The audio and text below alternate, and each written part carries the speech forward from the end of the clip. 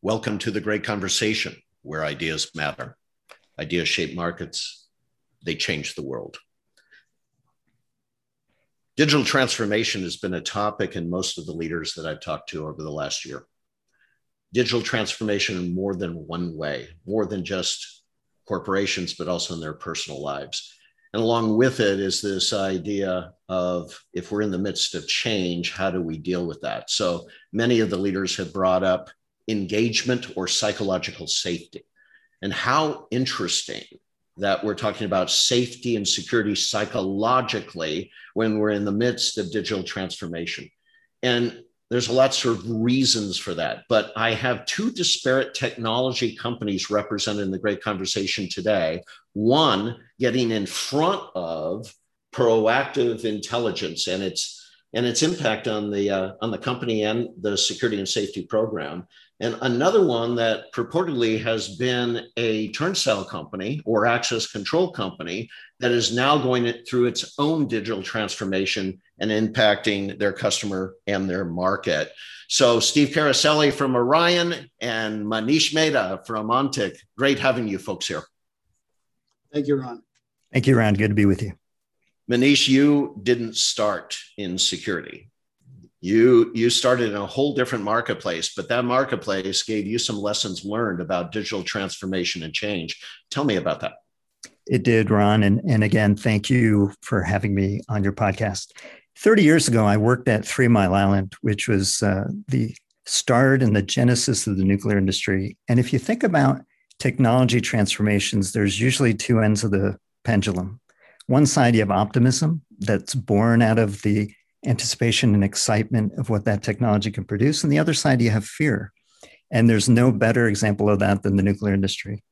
If you go back to the 1920s and 30s, you had Enrico Fermi, who was working with nuclear fission and invented the nuclear reactor in search of a business model. And he found it in the late 30s with submarines. Submarines during the wartime could go out 3 months and would have to come back and get refueled. And by miniaturizing a nuclear reactor, you could put that in a sub. It would go out 18 months and come back. So you had this great business model and you had this optimism and euphoria. Well, that nuclear power plant then expanded and could power small cities and towns and eventually, large seaboards. And from 1963 on till 1979, there were 103 power plants commissioned in the United States. So you can imagine this new fuel-efficient energy source and everything that it could bring. But on the other side, in the 70s, you had concerns over nuclear. You had concerns over safety. In 1979, Michael Douglas produced a film called The China Syndrome. And a few months after that, you had the 3 Mile Island nuclear accident. What that did to the industry, Ron, is it crippled it completely because this was an industry that did not pay attention to that other side of the pendulum, fear. It's interesting too, because I was thinking of corollaries, Manish. I was thinking of when there was a great movie, I forget the title, you'd probably remember it, but the automobile industry tearing up all the trolley lanes around the cities, right? So people would have to start using their automobiles. And then being a kid in the 60s and 70s, where I'd come home from school and my chest is hurting. I wonder what that cloud of dark air actually contains. And we had waste. We had waste coming from those automobiles, and it was affecting our health and our waters and so forth. So, but then the business model began to react to that. And they found a way to begin to clean up the air. If you think about it, the catalytic converter, right? Absolutely. And most school children aren't growing up like me anymore. So, but there's also one other thing too, and that is CEOs are paid to manage risk and opportunity. And when we bring up the C level, it flows downhill. So they're expecting their C-level officers to manage risk and opportunity. And they don't mind taking risk if the opportunity is there. So in this sensor-driven world, we're seeing the impact of change on the old ways of thinking, not only how we manage programs, manage technology companies, manage the channel. We're looking at all this change going on at once, and it's hitting us all over the place. And there's a reason I brought these two companies together. Steve, it's affecting you. You've been a turnstile company, but you are a risk and opportunity CEO. You saw something here no one else was looking at. What did you see? Ron, we started looking about 3 or 4 years ago at what is happening in the world with sensors and data collection. So, we've always played with sensors in our turnstile lanes and started to look at what would it take to put us out of business permanently? And let's make sure we do that and somebody else doesn't. So we started investing heavily into LiDAR technology and radar technology, millimeter wave technology. So just looking at all the different ways that you can look at the world in a non-video format, because we wanted to be very private. Also, there's a lot of competition in the video space. We wanted to do something different. And it's, I think it was at a great conversation. Data is the new oil. Was one of those things that got me thinking, how do we get involved with data? And then obviously with the slowdown in the economy with COVID, it allowed us to sprint forward on some of the initiatives we were working on. So we developed a whole new product, a suite of products around data collection in presence sensing that would tie into what we were already doing at the lobby with the turnstile. So tell me what you're sensing and why. What's the big why around these sensors? Yeah, great question, Ron. So what we always do is we sense people, right? We sense presence and utilizing either a 3D profile through LiDAR technology, where we're taking millions of points of data and identifying that a person is there, or a cart, or a dog, or a cat, whatever. Something is walking through an area with LiDAR technology. With radar technology, we're utilizing close range radar to utilizing heart rate and breathing as an indicator of presence on the security side, but also then on a one-to-one basis, doing very high level breathing and heart rate detection on the medical side. So we're able to use a presence sensing technology that can do a lot of different things. Very simply put, replacing a PIR, a passive infrared sensor, in a lighting solution. Now we can do multiple things because we detect presence with heartbeat. You don't have to wave your arm around anymore when you're working late at night or in that public restroom somewhere, because if your heart's beating, we know you're there. From an energy savings standpoint, green energy and cost savings, we can also know that you've left, so we can turn off that heating and air conditioning much more efficiently. So for a very low cost sensor, we now pay for it through heating and lighting savings, and that same sensor can have multiple data streams. So let's take an extreme case of a fire or active shooter. Same sensor that's there to turn the lights on and off can now tell a first responder where people are huddled and where people are moving and react accordingly. Because we obviously don't want to send a firefighter in looking for somebody that's not there. And in an active shooter situation, we want to stop that as fast as possible. So those are kind of the both extremes, lighting and heating, versus a muster report type scenario / first responder scenario, and everything in between.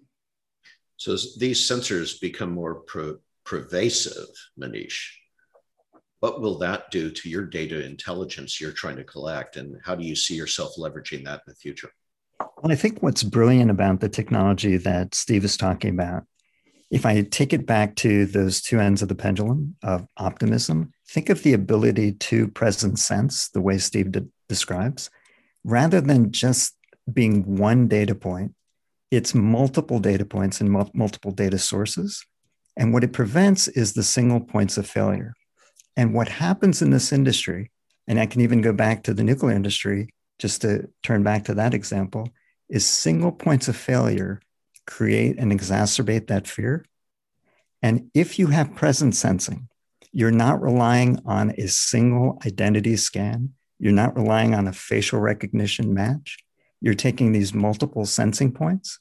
And from what we do at Ontic, we pull as many pre-incident threat indicators as possible. We then tie that to the history of that individual through public records, through other access control indicators. So as many points of presence that we can pull in through a platform, we believe that's the best solution for success, mitigates and minimizes privacy concerns and risk, and mitigates fear. Wow. I can't even imagine, though, that being correlated under the old algorithmic type of programming. So is this all machine learning at this point, or is it really automated through AI? It requires big data. So you have to store this data in large data systems in the cloud. And then if you can pattern match, do anomaly detections, leverage machine learning and AI, put those patterns together, you'll start to see those anomalies. You'll start to see those exception cases and hone in on the risk that's present.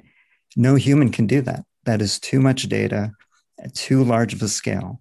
So the fact that you have automated engines and machines on the back end to help optimize that, and then a rules engine that can tie to a workflow, I think you've got the best of both worlds. Very interesting. By the way, as a sidelight, because both of your technology companies, again, I mentioned in the preface that many of the leaders are redefining every one of our C-level silos. So for example, HR is in charge of organizational strength, psychological safety. And it was interesting, I'm on the phone with this senior VP, and she's talking about, ready for this, Manish? Patterns. She's talking about really understanding the patterns of the culture, which is their workflows, but also the social engineering between steps in that process, right? And it reminded me of my daughter in school when the teacher asked them to all come together and work together on a project. And she was saying nobody else worked as hard as her. So she was picking up all the pieces. And I go, there's the social engineering. We sitting at the top don't see those kind of patterns. So where am I going with this? If I can really sense heart rates, and can I start actually indicating stresses under in a workflow? Can I start understanding that, Steve? So Ron, that's a good question, and we get asked that a lot. The technology is not quite there yet. Okay. We use heart rate as an indicator of presence, right? So we know your heart's beating. When we go to the medical point of actually identifying the metrics around heart rate and whether it's speeding up or slowing down, today, that's really a body at rest, right? So think about in a medical application or aging at home application, when you're asleep, are you still healthy day over day? So not so much in terms of identifying stress factors while active, right? I actually just came from a speed dating event in Arizona that was for gym owners, and they wanted to know if we could monitor a group class, and I said no, that we're not quite there yet. I can tell you how many people are in the class, but I can't tell you the heart rate from one sensor. The sensor's 1-to-1. So if you're listening, you can see right now, the community knows this. Ron doesn't script these conversations. I'm actually on a search for, as a lifelong learner, search for the truth in this. So Manish, given what Steve just said, we're at the beginning of what sensors can do. How do you as CTO, Chief Product Officer, or CTO as well, how does a Chief Product Officer start taking early entry technology without necessarily disrupting what you can do today? How do you go through that process? Because we're early on right here. Absolutely. I think there's always room to experiment. Take our world. We're looking at adult threat actors who premeditate before taking or acting violently. So an example of that are two different types of individuals. One could be a howler. So we invest a lot of technology listening for howlers, people who are talking aggressively about taking action, but typically do not. And then you have the hunter, and the hunter is premeditated. There are a number of breadcrumbs that they leave. If we can experiment with technologies like Steve that can do presence sensing, and we can start pattern matching against those hunters and strip away and filter out the howlers, again, we can be more effective. So the challenge that individuals in my role have when we deal with technology companies is making room for experimentation. And I think we have to do that. And then experiment in a way that can apply to our business model and the problems that we're trying to solve. It's so funny you say that. And this is why I love your background, because you're an out of the box thinker. You know, if you go to people like Clay Christensen and Drucker and others, one of the biggest concerns they had with large companies is they didn't create the white space for innovation. So the very fact that you're programming that into the culture and the nuances of Ontic is pretty special, Manish. Thank you, Ron. It's not easy to do. As you imagine, with a fast growing company, we're overwhelmed with priorities, just as Steve is, but you do need to make time and room and opportunity. And that's usually when the magic happens. Of course, Steve has been on this conversation a number of times, and everyone already knows he's a mad professor. He's always looking at something different, right, Steve? Yeah, absolutely, Ron. You know, what we were just talking about, it reminds me when you, I love that comment, make room for experimentation, right? Is I find when people bring us really unique problems because they know we play with sensors and they know we think differently. So when we get, you know, can you do this with heat sensing? It's amazing to me that people approach a problem with one technology, right? Like, what about the software? What is the history? What is the problem we're actually trying to solve? Ask some more questions.